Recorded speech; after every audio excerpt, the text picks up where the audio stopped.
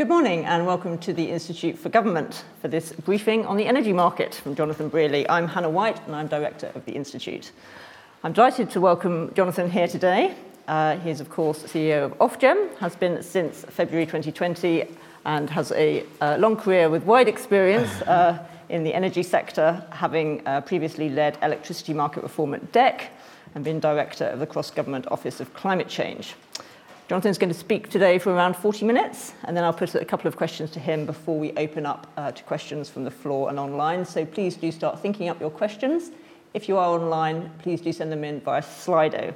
And we'll be tweeting this event from our IFG Events account using the hashtag IFGOfgem.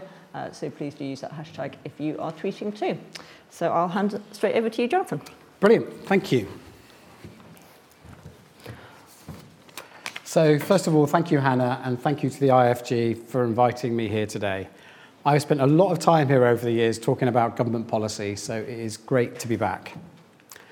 Now, today, I'd like to talk about the future of our energy system, where we are, what lessons we have learned from the gas crisis, and what we need to do to shape the energy system of the future that we need to see.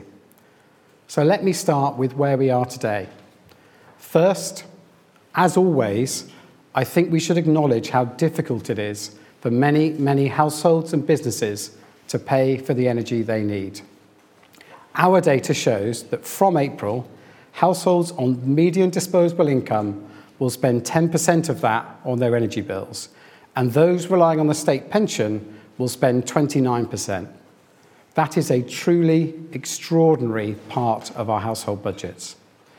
I speak to customers regularly, and even with the Energy Price Guarantee and Energy Bills Discount Scheme, I know that the scale of the challenge for many people out there remains enormous.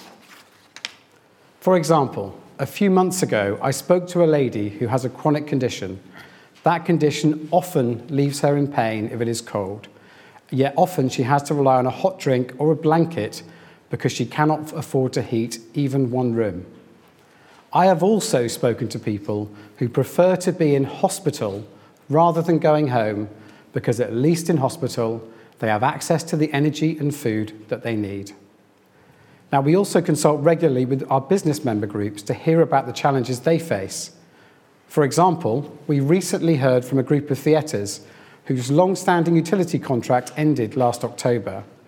Their new forecast before government support was of a roughly 450% rise in their electricity bill and 725% rise in their gas bill. And when they tried to find alternative quotes, it was difficult for a whole range of issues, including a very different perception of credit risk. Now, sadly, these stories are all too common across Britain today. So as the energy regulator, alongside government and the industry, it is our responsibility to do everything we can to support consumers and businesses through this very difficult period. At the same time, at the start of winter, we worked hard with industry, government and national grids on risks to security of supply driven by the gas crisis. And we prepared for a wide range of scenarios. From where we stand today, some of the strategic risks that we saw a few months ago look to have eased. Mild weather, replenished gas stores across Europe and East Asia, and more benign conditions for energy trading, particularly in the improved outlook from France's nuclear fleet, have contributed to a challenging but more robust energy security position for the rest of winter. However, as today's events show, and indeed we have Fintan in the audience with us, and the fact that we are asking for demand response show that we need to remain vigilant and we need to remain cautious about what may happen in the future. So we are vigilant, the system is getting more robust, but some of the risks still remain.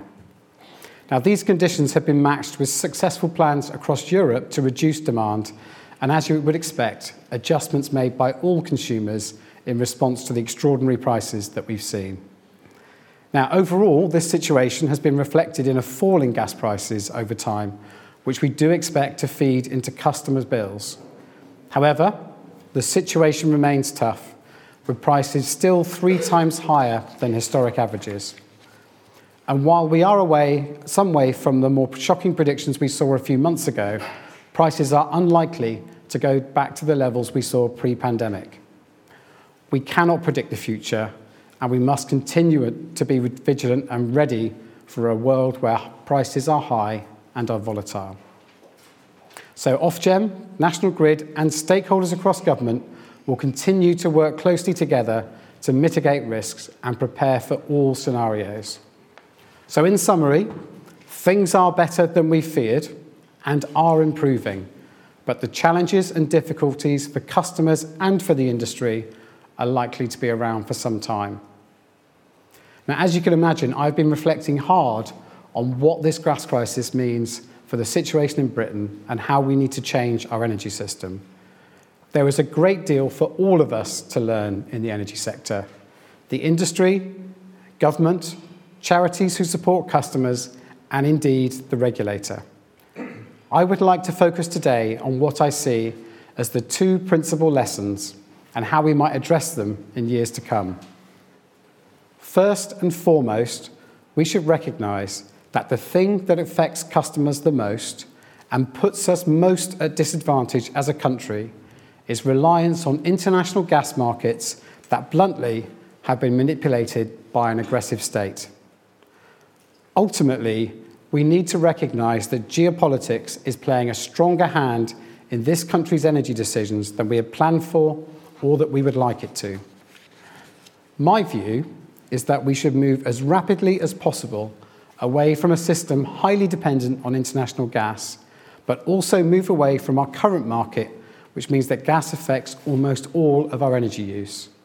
Simply put, we need to transition towards more homegrown, secure, and renewable sources of energy supply and design an electricity market that allows us to benefit from that transition.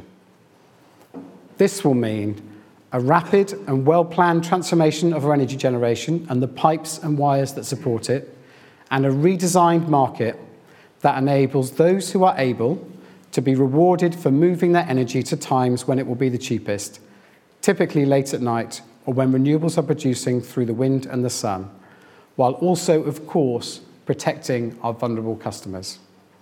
The second lesson that we need to learn is that we need fundamental change in our retail business model and the policy and regulation that sits behind it.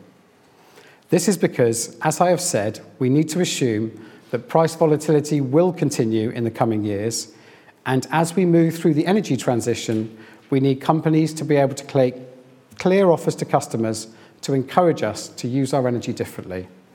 This can only be achieved by well-capitalised and reasonably profitable companies.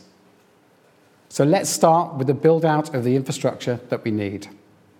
To move away from our dependence on international gas markets and build the secure, decarbonised energy system that we need as rapidly as possible, and to meet the government's target to achieve a net zero power system by 2035 and reach net zero by 2050, we will need to build new energy infrastructure at a pace not seen for decades. When you look at our history, the period immediately after the Second World War most closely resembles the pace and scale that we need to build. From 1950 to 1970, Great Britain's electricity generation capacity expanded around fourfold its original size. Since then, the system has been largely stable in terms of our networks, and regulation has been designed to maintain that system and drive efficiency in its maintenance and in the incremental bill that has been needed. But to meet the scale of future energy demand between now and 2050, we will need again to build out our infrastructure, onshore, offshore, and connecting to other countries at an extraordinary pace not seen for over half a century. This is a huge challenge, but also a huge economic opportunity. As the recent Skidmore Review rightly emphasised, for businesses and investment, that will cost us more if we delay. But to make that work, to achieve that, we need a different approach. In particular, we need a holistic assessment of our evolving energy needs, how best to fulfil them, and a holistic plan for the network that will be needed, both nationally and likely regionally. The creation of the future system operator is designed to do just this. Its role should be wide-ranging and, within the objectives set by government, it should have the authority to design that strategic plan of the infrastructure needed. Our role as Ofgem should retreat a little, and we should focus on ensuring that that infrastructure, once planned, is delivered as efficiently as possible, either through our regulation or through competitive tendering. At a regional level, it is likely that the system operator will need to do the same and to start proactively setting the planning parameters for network companies as they build their own more detailed plans. With that plan in place, I believe we can vastly increase the pace of investment and the pace of our infrastructure build. Indeed, we have already shown why this approach will work and how this approach will work.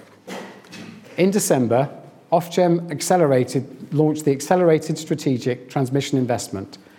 This is around £20 billion of new investment in our transmission network, the major wires that carries our electricity across the country. This was largely based on the design laid out by the nascent system operator in advance, targeting the connection of the 50 gigawatts of offshore wind we expect to build by 2030. In short, what in business as usual might have taken Ofgem years to approve took a matter of months, once we had the confidence that these proposals were laid out in a well-researched, well-evidenced, holistic assessment of Britain's needs. Critical to this approach is anticipating generation, so the grid is ready when generation is ready to connect, as opposed to the prior, much more incremental approach. Overall, this will reduce time to deliver those large transmission projects by between 2 or 3 years. Of course, that time saved depends on accelerating planning and environmental consenting, and we expect network companies to play their part to plan and deliver these projects on time, and they are incentivised to do so. The next generation of system planning will need to look at net zero targets for 2035 and 2050 more widely, and encompass investment across the electricity and gas grids, including the planning for hydrogen infrastructure. And ultimately, we will now need to plan regionally, heavily involving local leaders, as well as creating a national plan.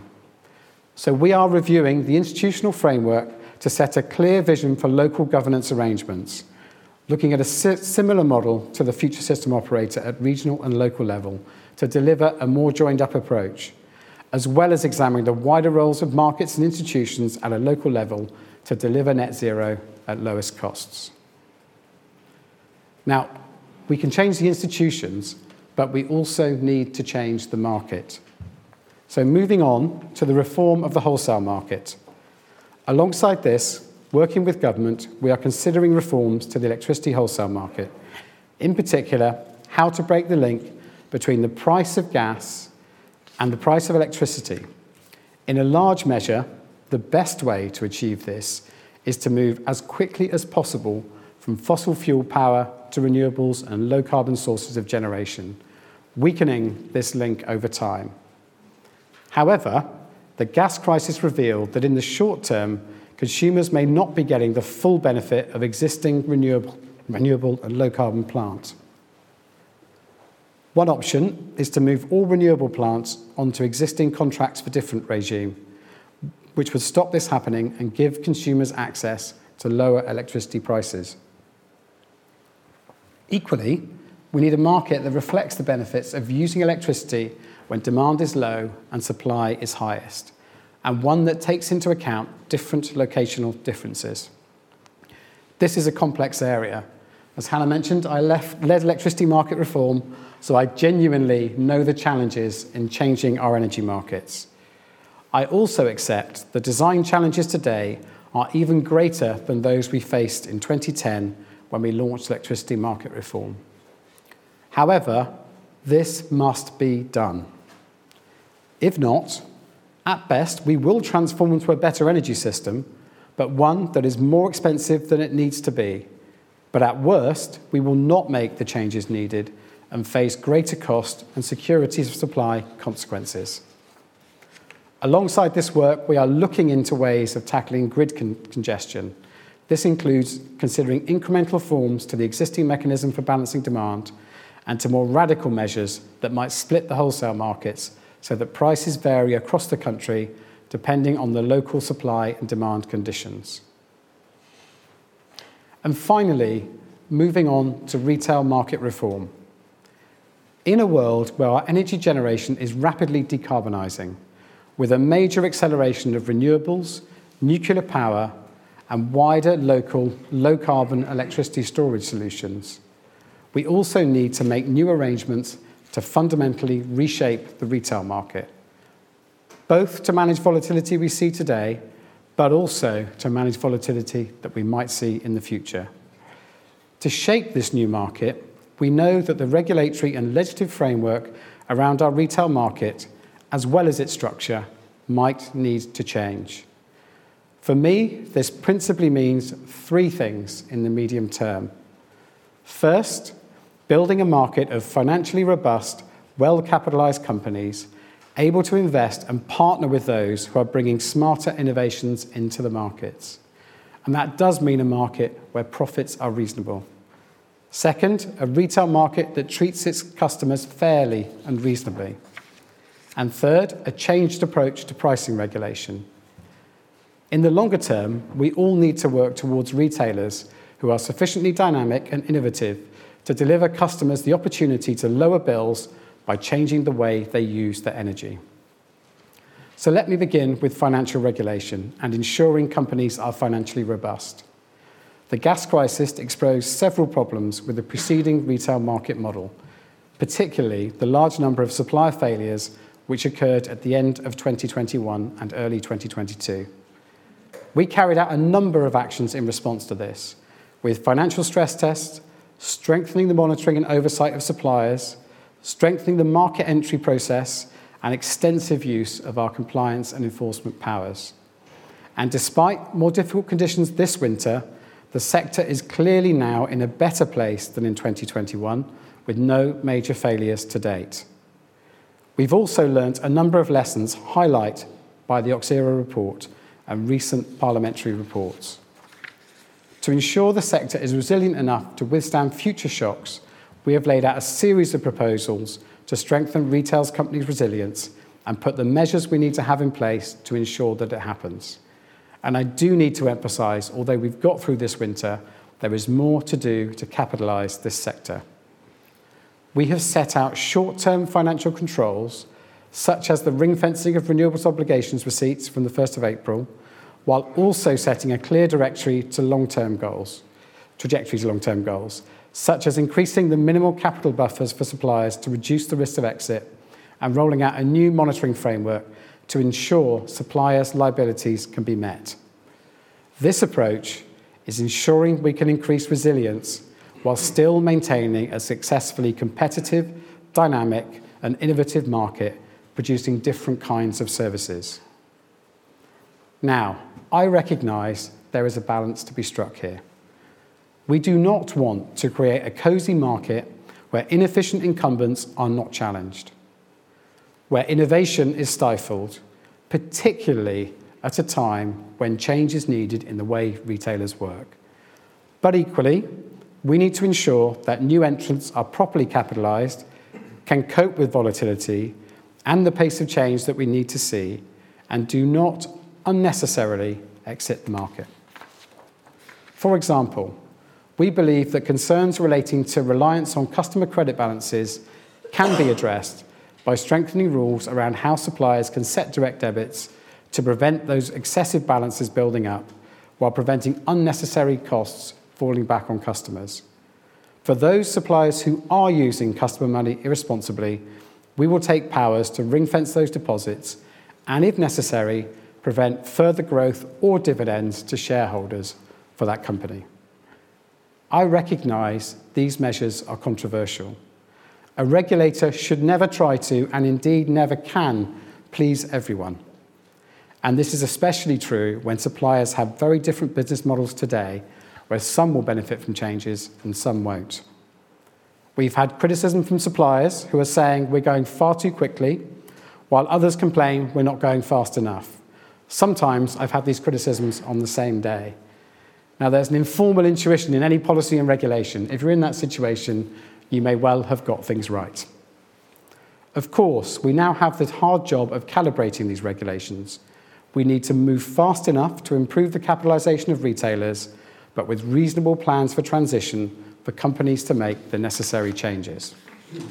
Ultimately, we have responsibility to ensure the retail market is robust as it can be, with both incumbents and new entrants who are better capitalised and resilient, able to offer a wide range of smart, easy-to-use products and services, both for household consumers and for businesses. It is my view that by moving to a retail market that is well capitalised and by tackling those unsustainable business models, we will make the market more attractive for new innovation and investment, not less. I'd like now to turn to how suppliers treat their customers. It is vitally important that customer interests are protected and suppliers do not use the gas crisis as an excuse for poor behaviours and sharp practices. We have seen through our consumer research programme that customer satisfaction with their energy suppliers has declined over the past few years, from 75% when we started tracking to 66% in the winter of 2022. So throughout these reforms, accepting the challenges the industry has faced, we need to ensure that for all of us, consumers remain our top priority. We need to ensure all customers are dealt with fairly and reasonably, and to drive up standards, particularly in a market where the role of people switching between suppliers will not be playing the role perhaps once Ofgem hoped it would. To ensure this happens, we have moved from a largely reactive model of compliance, where we focus primarily on the worst behaviour after it happened and then enforced on the back of that, to a proactive approach, where we assess suppliers on a range of performance measures systematically. We are doing this through what we're glamorously calling market compliance reviews, a series of deep dives into company behaviour, looking at issues like affordability and customer service, treatment of customers in vulnerable circumstances, and support for those with difficulty paying. This is about focusing on suppliers' policies, governance, and processes to ensure they are achieving good consumer outcomes. Where we have seen issues, we have already taken action. For example, it is very important that customers can trust their direct debit is an accurate reflection of their consumption and are given enough information to understand why they are paying the amount that they are. So as part of our compliance review into direct debits, we requested all suppliers who'd increased the direct debit by more than 100% to look at those again between February and April. This resulted in more than 900,000 customers having their direct debits reviews, adjustments made for any miscalculations, including potential repayments, and consideration of whether goodwill payments were warranted. These reviews are relatively new, and we will continue to work with the industry and consumer groups to improve their use. We will continue to repeat some of them to ensure progress continues to be made on issues that matter most to consumers and adapt them to emerging issues as the need arises. We have driven a different approach to compliance to support customers through our rules and to drive improvements. But as I will lay out, there is far more still to do. We do have clear rules on the way vulnerable customers are treated, wrapped up by the principle that they should be treated fairly and that those falling behind with payments should be put on affordable repayment plans. We have strict criteria around mandating customers to move to prepayment meters as a result of customer debt, making it clear to suppliers that if they do make these installations, they have an obligation to ensure that it is safe and reasonable and only carried out as a last resort.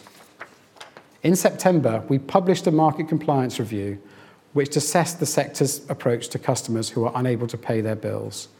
We examined whether suppliers are proactively identifying customers in payment difficulty, whether repayment rates are being set according to ability to pay, and whether suppliers have appropriate support in place for their customers, such as providing access to emergency credit and signposting to third-party help. In almost every case, we identified that suppliers need to improve, with 3 companies in particular raising serious concerns. On the back of this, we enforced against 2 companies, and one paid compensation of over £800,000 to consumers and Ofgem's Consumer Redress Fund. We also wrote to suppliers, clearly setting out their obligations to ensure customers in vulnerable situations are identified, proactively contacted, and provided additional support where appropriate. We made it clear that suppliers are expected to always consider the ability to pay before escalating the debt recovery process, and that debt recovery actions are fair and proportionate.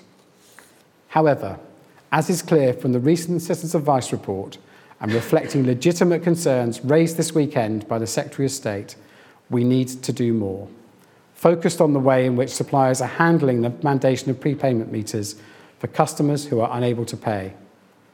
Ofgem has already heard directly of instances where customers have been switched over to these meters without knowing that it's been done, leading to households being cut off and left with no heating.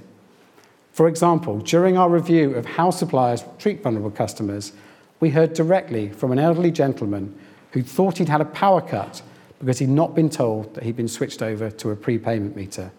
This meant he spent days without light or heat, not knowing what was happening. At any time, but particularly in this cold weather, this is obviously unacceptable. This is why we have written to suppliers again today to remind them of their obligations and inform them that we are launching a rigorous market compliance review into self-disconnections, remote switching, and the forced installation of prepayment meters. This will assess how suppliers are complying with existing regulations and expose any unacceptable practice. We welcome the industry's positive engagement on this and encourage suppliers to respond to the Secretary of State's call for transparency on this issue. Alongside this, we will shortly be commencing work looking at whether change is needed in the rules that we set or the guidance that accompanies it, particularly if we find a wide range in the way the current rules are being interpreted. I do need to emphasise that poor supplier behaviour is far from universal. Many suppliers, including several represented here today, have been very active in improving their response and improving their processes. I have sat with customer service agents myself and watched exemplary behaviour in dealing with what is ultimately a very difficult and complex situation. For example, we welcome those suppliers who have put in place a voluntary pause on debt collection. Now, when customer service agents do talk to customers in distress, it is clearly a tough job for them. It is clearly a hard balance between protecting against a company running up higher debts, making sure you can recover the money for the energy that you need, and dealing with what is usually a set of difficult circumstances for their customers. But right now, ultimately, it is incumbent on all of us in this industry to identify vulnerable customers and do everything we can to support them. Ofgem's message to suppliers is crystal clear. Now is the time to increase your efforts and do all you can to look after your vulnerable customers. The rules are clear, but they are just a minimum standard, and we would welcome you going further voluntarily, as the Secretary of State has suggested. Equally, we recognise, despite the positive effects of the Energy Bills discount scheme, this is an extremely difficult time for businesses. To be clear, Ofgem's remit is to protect the interests of all consumers, including businesses that rely on our industry. We are aware of problems for some businesses getting fixed-rate energy deals due to high prices or requests for large deposits from their suppliers. So we are working hard to increase our monitoring across the non-domestic sector, carrying out a compliance review to investigate high prices for non-domestic customers and a review of the obligations on suppliers in this area. In the longer term, we are working with the Department for Business, Energy and Industrial Strategy on its broader retail market reforms, its wholesale market review, and looking at regulatory options for third parties and for brokers. I would like, finally, to turn to the way in which we regulate prices in energy. The price cap was designed with good intentions.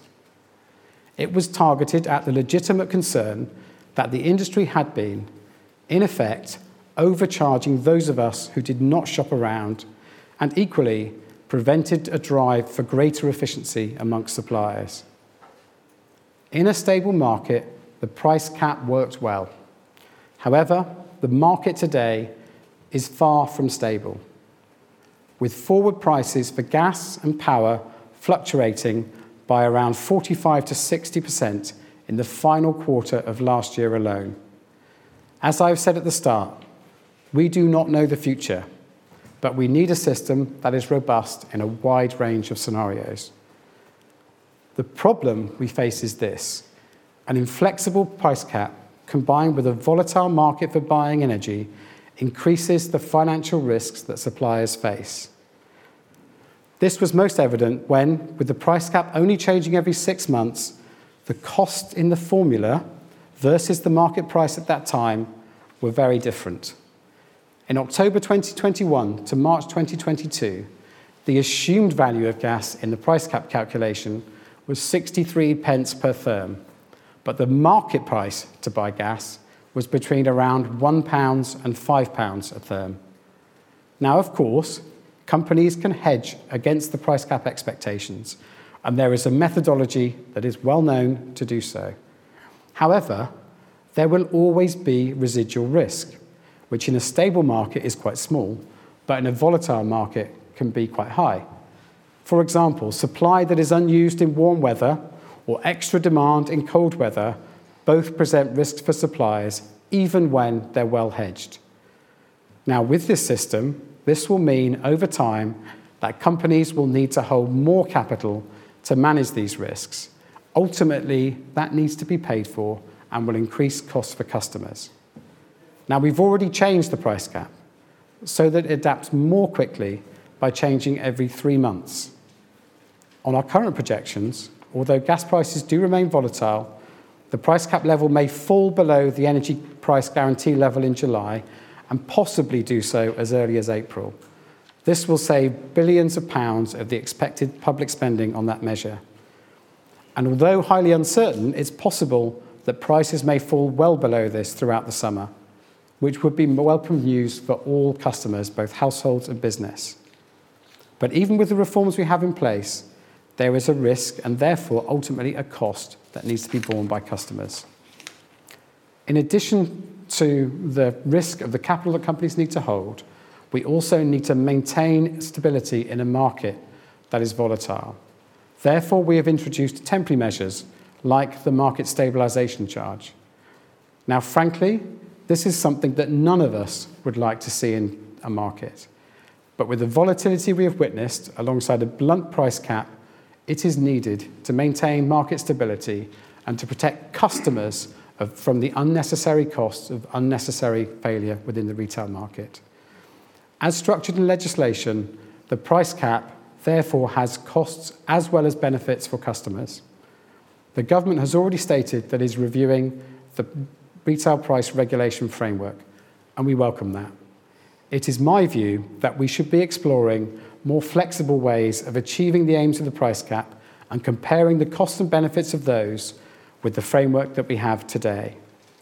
Accepting that the market has changed, there may well be a better, more flexible way to protect customers' interests, and if it turns out the costs and benefits of those are higher, then we should pursue actively those options. But we also need to think about affordability and vulnerable customers. So returning to the situation of vulnerable customers, even with the energy price guarantee implemented by government and Ofgem and the wider support in place for families, there are many households that simply cannot afford to pay their energy bills. In simple terms, when their budget is assessed against their income, there is no room necessarily to pay all of current bills. Now, as described, we will be highly active with companies on how they treat customers who fall into arrears. However, the root cause for some customers, despite the enormous widespread support by government, is their inability to pay for their basic energy needs. Therefore, we think there is a case for examining with urgency a social tariff that limits the impact of extremely high prices and reduces volatility for a defined set of vulnerable groups. To be clear, this tariff would need to be subsidised when prices are high and preferably paid for through funds raised in a progressive way. There are a wide range of regulatory and policy options that could deliver this, and I recognise there are trade-offs involved that are far beyond a regulator's power or vires to assess. For example, defining the group who have access to a social tariff is hard, with inevitable cliff edges between different groups of people, and any subsidy may well involve public spending, which is not a matter for the regulator. This is why, ultimately, as with the strategy to tackle wider affordability of energy, this is a matter for government, and we will work closely with them to explore the full range of options. The energy price guarantee has worked well in protecting all customers and indeed limiting the impact of energy on inflation. But if prices do ease, there may well be a case for focusing any subsequent intervention on those that are most vulnerable. The structure I've outlined for the retail market is what is needed in the medium term. But in the longer term, retailers will need to play a more fundamental role in decarbonisation and in the energy transition. They will be on the front line of persuading customers to install the equipment needed to vary our energy use, where possible, to match with times when demand is low and/or supply is high. This will mean providing access to new technology, products and services that allow consumers to offer flexibility and to be rewarded for doing so. And the pricing, behavioural and financial regulation I have outlined will need to adapt over time to make sure the retail market is able to do this. Not all of this is decided yet, and we will continue to work with government, industry and consumer groups and charities as we shape this approach. And I should just advertise that we are currently consulting on a future work programme for the coming year, which intends to do just that. So, in conclusion, the gas crisis has strengthened the need for pace in changing our energy system to meet customer needs and to meet our low-carbon goals. Equally, to respond to the short-term market conditions and more fundamental long-term change, a dramatically different approach may be needed in our retail sector. A short to-do list can be summarised as follows. Set up a future system operator for success by giving it the power to lead the industry and design an energy system that meets our national, regional and local needs. Reform the electricity market to break the link between the price of gas and electricity and ensure customers' benefits. Reform the retail market to make it more financially resilient, to improve company behaviour and to drive up standards. To re-examine our approach to price protection, perhaps through alternatives to the price cap, and move to a model where customers are rewarding for moving the time they use their energy. And finally, consider stronger price protection that limits the impact of extremely high prices for a defined set of vulnerable groups through a social tariff. I believe that if we follow these actions, we will have a robust path to a better, more secure and low-carbon energy system that meets this country's needs. Thank you.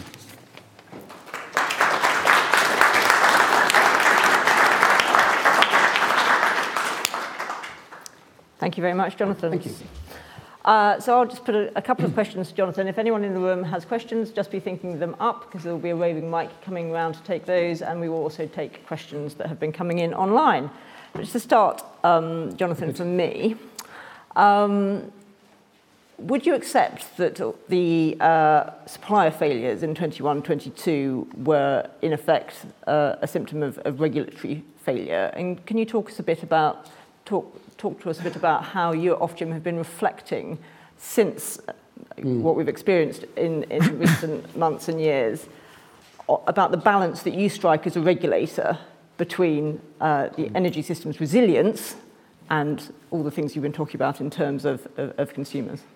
Yeah, look, I mean, looking back at 2021, we know the root cause was the beginning of a dramatic change in the cost of our gas and the impact it had on the retail sector. But the way the market was regulated played its part. When I look at some of the players who went out of the market very early, without a doubt, they weren't resilient enough. And when I reflect on the role Ofgem played in that and the thinking within Ofgem, quite frankly, as all the reports we have read and commissioned ourselves have shown us, Our focus was highly on making sure we had a competitive market and not enough on looking at the resilience of the players involved. So we have thought quite hard and quite deeply, not only about that issue, and that comes to the financial regulation I was describing before, but also about how we run ourselves and how we think about the regulation we take forward.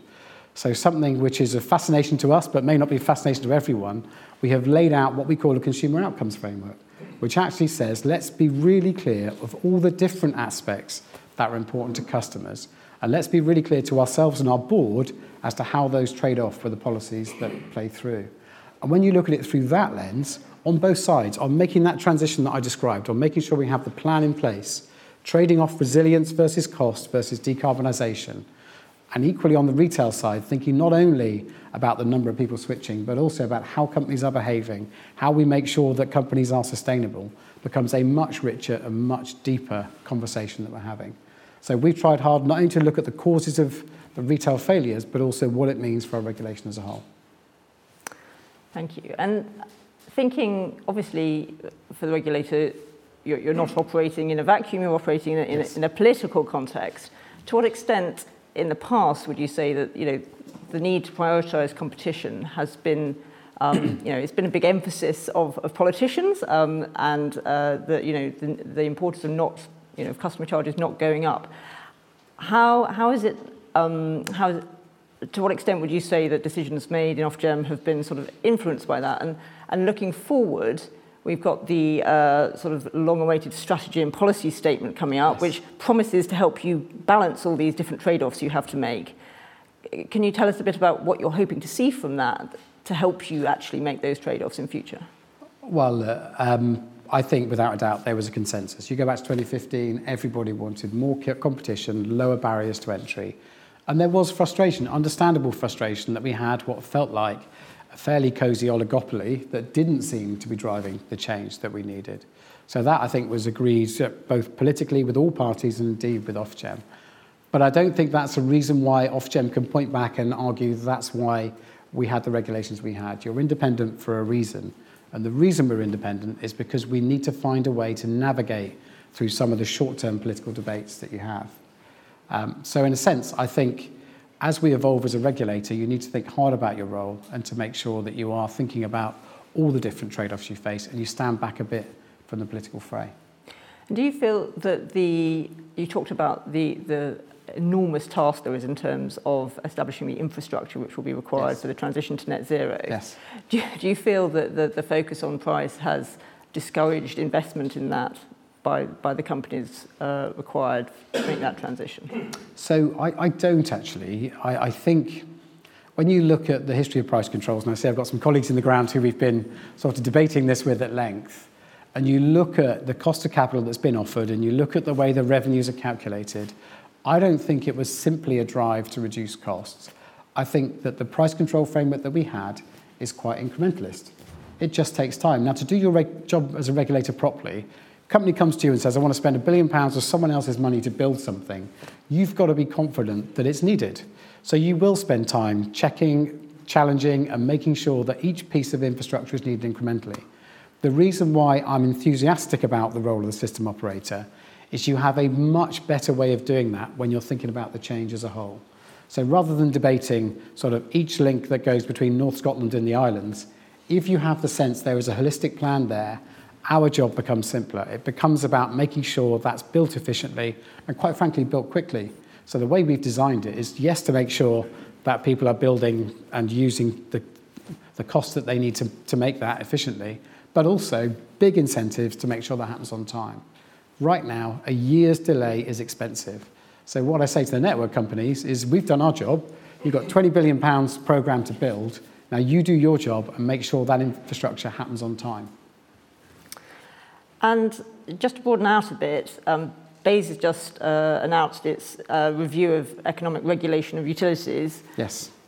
To what extent would you say that the sort of challenges you face as a regulator are specific to your area that you're regulating, or do you see common challenges across the utilities? Well, let's start with sorry, I didn't answer the question on strategy and policy statements. Let's start with that's that. True. That's true. And that's a good place to start for energy, because I have the benefit of working both sides of the camp, in government and in the regulator.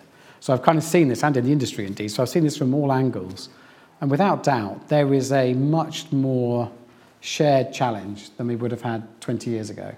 So quite frankly, 20 years ago, government used to push a lot to Ofgem and really hold its hands up and say, right, well, that's a matter for the regulator. Now, all the questions we try and answer, so the pace at which we build out, the charges that we make, the incentives for renewables, are somewhat divided between us and government. So I do think we need to work closely. And what I hope to see from the strategy and policy statement is a sense of the government's ambitions. So what makes my job easier is if I have more confidence that the DfT's plans for charge points are set at a certain level, which means, again, we can calibrate the planning that we're doing to meet those needs. So I think there is something in my mind that is probably particular to energy, but my view is regulators as a whole have a phenomenal opportunity to support economic growth in this country. So when I think about review of regulation as a whole, I don't think that is well expressed in our legislative framework, and I don't think that's well expressed in the way that we work with government. So, if you look at water, telecoms, energy, all of us do something that can absolutely drive growth. And equally, as was put to me by one Secretary of State, all of us, if we choose to, can be quite a heavy blocker. So I'd love to see that review tackling that jointly with us so that we can play our part in the ecosystem that, quite frankly, needs all the levers that are non-fiscal to make sure we grow over the next 10 or 15 years. Thank you very much. Okay, we'll go to some questions from the room. Lauren, should we start here? We'll take them in groups of 3. If you wouldn't mind saying who you are and where you're from. Hi, Jonathan. My name is Michael Morn. I'm a director at Max iTech. We are currently developing energy storage technology, relatively new to the energy sector, but not a new company by any stretch. Energy storage was recognised by Ofgem as being key, and I'll use this as an example here because it's pertinent to us. But yes. You mentioned innovation quite extensively throughout your talk there. So energy storage, as we see it, is key to things like uptake of renewable energy, mitigating constrained payments, reducing the requirement for grid resilience and upgrade, et cetera, et cetera. Now, I'm aware of Ofgem's SIF funding, and we've been interfacing with the SIF team over the last 6 or so months. But as an SME and working on new technology, I'm just wondering if there are plans within Ofgem, because I was concerned to see how little investment there was in energy storage technology, particularly through SIF funding. And certainly there are no themed calls through UKRI or for the BEIS.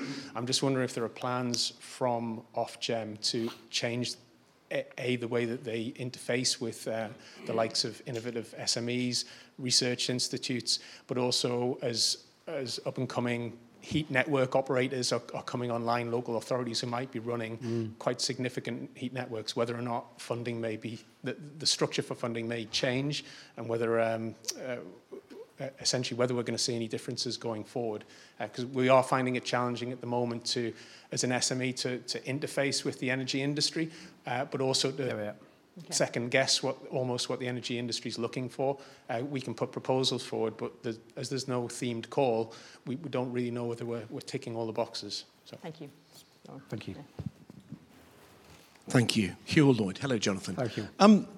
It feels to me like, the journey that the energy system is going on is one that's going to have to start recognising things that are behind meters. So what happens in homes, what happens in commercial premises and things like that. And actually we're moving to a world where if flexibility is going to be important because it saves costs, actually we're getting into a co-productive environment. Yep. And co-production might be the EV owner who's put solar on their house because actually that's cheaper for them to power their car. Then they put a battery in. They've now got a B2G, building to grid capability. It might be the local authority that looks at their fleet and realises the cost of their own electricity could be 20% of diesel and quite a lot cheaper than grid electricity. So how do you feel that sort of, your challenge to the future of regulation, how do these co-producers, none of whom are in the energy system, how do they actually get to be a fair part of the system? Because otherwise we'll miss out on those opportunities. Thanks. And the gentleman behind. Hi, Gareth Evans, Water Supply Associates. The question I have really is, it was very interesting, I think there was a reference near the start about how maybe we should look at how the wholesale market works, particularly maybe moving to a series of wholesale markets rather than one that's GB-wide.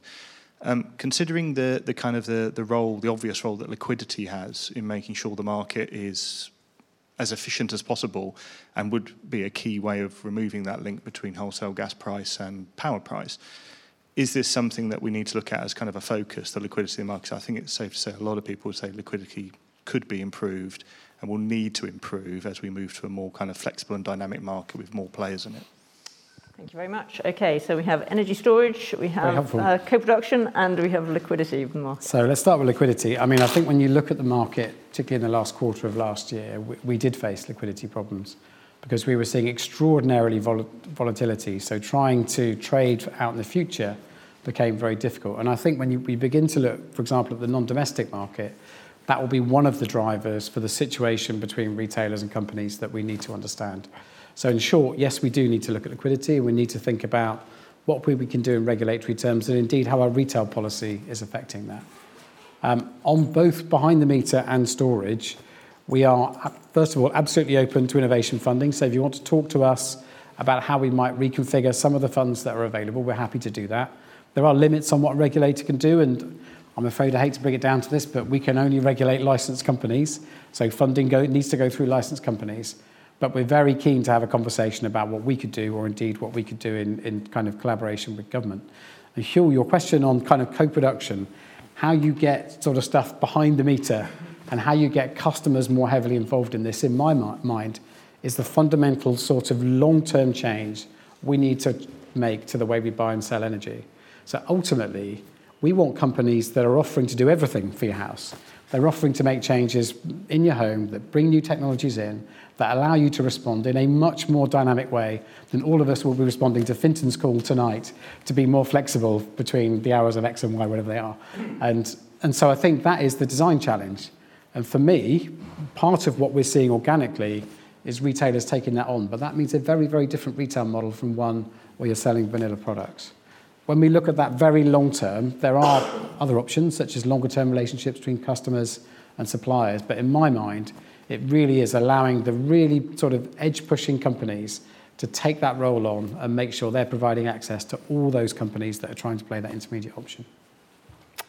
Thank you. Okay, I'm going to there's a question online from Vincenzo Rampula, who says, how important is digital and data transformation for Ofgem? What developments do you want to see over the next couple of years, and what are the challenges to that? There's a question over here, I think, Oren.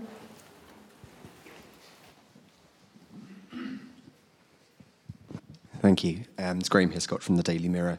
You talked about how prices are unlikely to come back to pre-pandemic levels, which is going to be sobering for a lot of people. You also mentioned about social tariffs, which will perhaps help maybe in the future. But do you think there's a role for the government to play in terms of continuing support for particularly those perhaps beyond that vulnerable group, so continuing need for some sort of assistance from the taxpayer? And if you wouldn't mind, if I can just tag on one, which is also about support for businesses. You mentioned in your speech about the big impact that wholesale prices are having, and obviously we're also going to see a big drop in the level of support for those companies from April. Are you concerned that there's going to be a high number of failures if there isn't more support from the government? And just to clarify, you mean failures of business customers? Indeed, yeah, on that second point, yeah. Yeah, thank you. And the lady here. Thank you. Hello, Jill Havenhand from a business consumer company, Prorol Limited. This is basically relating to the targeted charging review. We're talking a lot about flexibility and how people use their power.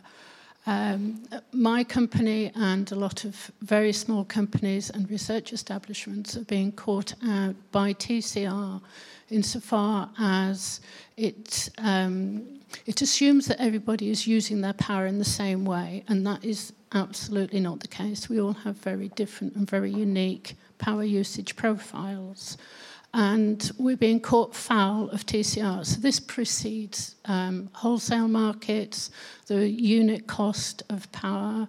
We're just into the first stage of TCR where the distribution charges are being implemented. We're now waiting, but have no sight of what we're going to be charged in April for the transmission charges and the SCR charges, which are going to come into play. And as a very, very small company, we are really, really vulnerable. And when you're a specialist company, we are a tier 1 supplier to the defence industry. We are critical to the supply chain, and really the situation is quite desperate, and we would really, really welcome some dialogue. Okay, so 2 linked questions there about business vulnerability, yes. Data and digital, and the wider question about support for vulnerable customers. Sure. Well, let's take data and digital first of all, and just think about what we're trying to achieve here. So, for me, the first half of this transition today has been one where we have focused on changing how electricity is generated. So, electricity market reform, that thing I was involved in before, was all about how you pay someone to build wind farms to feed into the system. The second half of this is really going to be about changing the way we use our energy, about targeting our energy at different times and indeed in different locations, and data is fundamental to that. So we see data as having a really important role in the transition, and also throwing up new regulatory questions.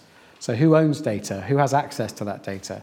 How do we prevent companies from hoarding information which prevents the system from being operated as efficiently as it can?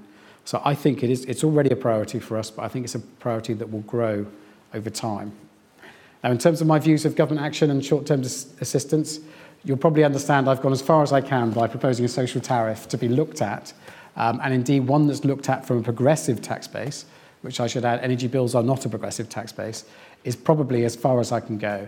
All I'd note is that I've never seen a time, in fact, I don't think any of us in this room can remember a time when government has intervened as heavily as it has in both the domestic and the business market today. In terms of concern for businesses, there is no doubt with the cost changes we have seen, there are risks for businesses. Now, it's not my job to trade that off against fiscal decisions. And so what we do within Ofgem is look hard at the market and make sure that within those conditions, customers are being treated reasonably. And that's part of the reviews that I mentioned. And coming on to TCR, I think what we should do is 2 things. First of all, I'd like to come and talk to my team in detail so we can get under the skin of the concerns that you have. But what we are trying to do there is to begin to adapt the charging regime to this world where many of us are generating our own power and our own electricity.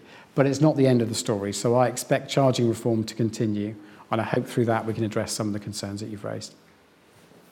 Okay, just building on the data and digital question, which is very interesting, do you feel that the government, Ofgem, companies have good enough data to understand who and where vulnerable customers actually are? So, the short answer is not yet. Certainly not to the level that we need to have. I think it goes well beyond that. I think, it would be good to know what is used on the system when, so that companies like the gentleman here described can come in and take advantage of where there are issues and congestion and can begin to build business models around that. But if you want a serious system that's going to tackle vulnerability, that means all of us working together to make sure that we share our data and our data is used between different agencies. One thing I ought to sort of plug personally is we ought to be thinking between regulators and between sectors how we collectively identify vulnerable customers.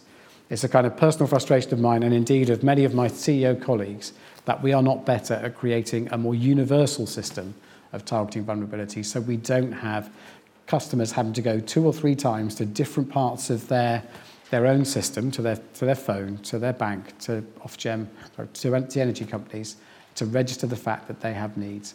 We ought to be able to do better than that. Thank you. Okay, I think we've got time for just a couple more questions in the room. There's a lady at the front here. Hi, Jonathan. My name is Vasundhara. I'm representing ADBA, the Anaerobic Digestion and Bioresources Association. We are representing the ADs and biogas, biomethane sector in the UK. Right. So one of the questions I had, I've been dealing with Ofgem a lot on behalf of the AD sector. So we've been getting complaints from our members a lot, the AD plant developers and operators saying that they can't export additional energy to the electricity grid in the country. The AD sector now export 19 terawatt hours, and we have like the potential to export 54 plus terawatt hours by 2030 at full potential. So even with the net zero review and everything is urging that we need to increase renewable energy production, etc. And you were also talking about that as well. So we have been getting complaints saying that the grid is not allowing the operators and developers to export additional energy and giving different excuses, different Do you have a reasons. question? Yeah, so I just want to ask regarding that, you as the energy regulator, what is your approach to counteract this challenge for a sector like biogas sector? So I think I need to just perhaps when I come to you, I'll just clarify where the blocker is, and then we can take it from there. Do this gentleman have a question? Final question. From Max Consultancy. The question is to extend from the gentleman in the Daily Mirror, the question about the business support. I would be interesting to know the statistic of the number of business consumers actually listening to this talk today, and the proportion allocated to that specific question. Regards to this review for business support from 1st April, what is the name of this review, and how do we follow up on it? Okay. So on that question, do you mean the review that Ofgem is carrying out? Yes. So we are not carrying out a review of government's support. That's a matter for government. What we are doing is running a compliance review that is looking into the operation of the business market and making sure we understand whether there has been any behaviour of concern by suppliers that are providing energy to business customers. Now, we have Neil Lawrence, my Director of Retail. I'm sure we'll be able to pick up the details of how that's going forward and what's happening. So I'll leave you two to talk that through. And on biogas and export of electricity, can you just explain to me what's the thing that's in your way?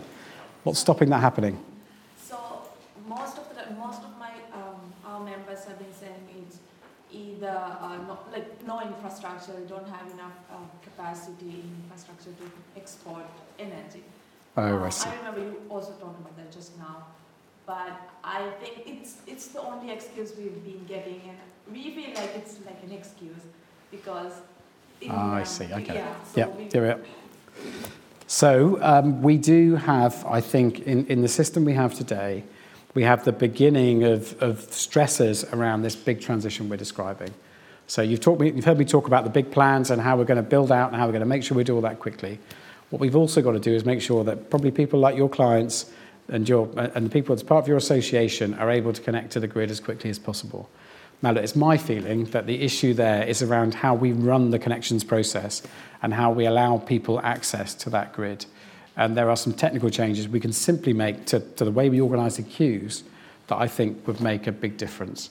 So my team with the system operator are working really hard to make sure that we address that, because I agree with you, there are many people like you who want to get on the grid and can't do in a time frame that makes sense. Jonathan, thank you so much for your time today. Thank you. Will you join me in thanking Jonathan for his words? Thanks very much.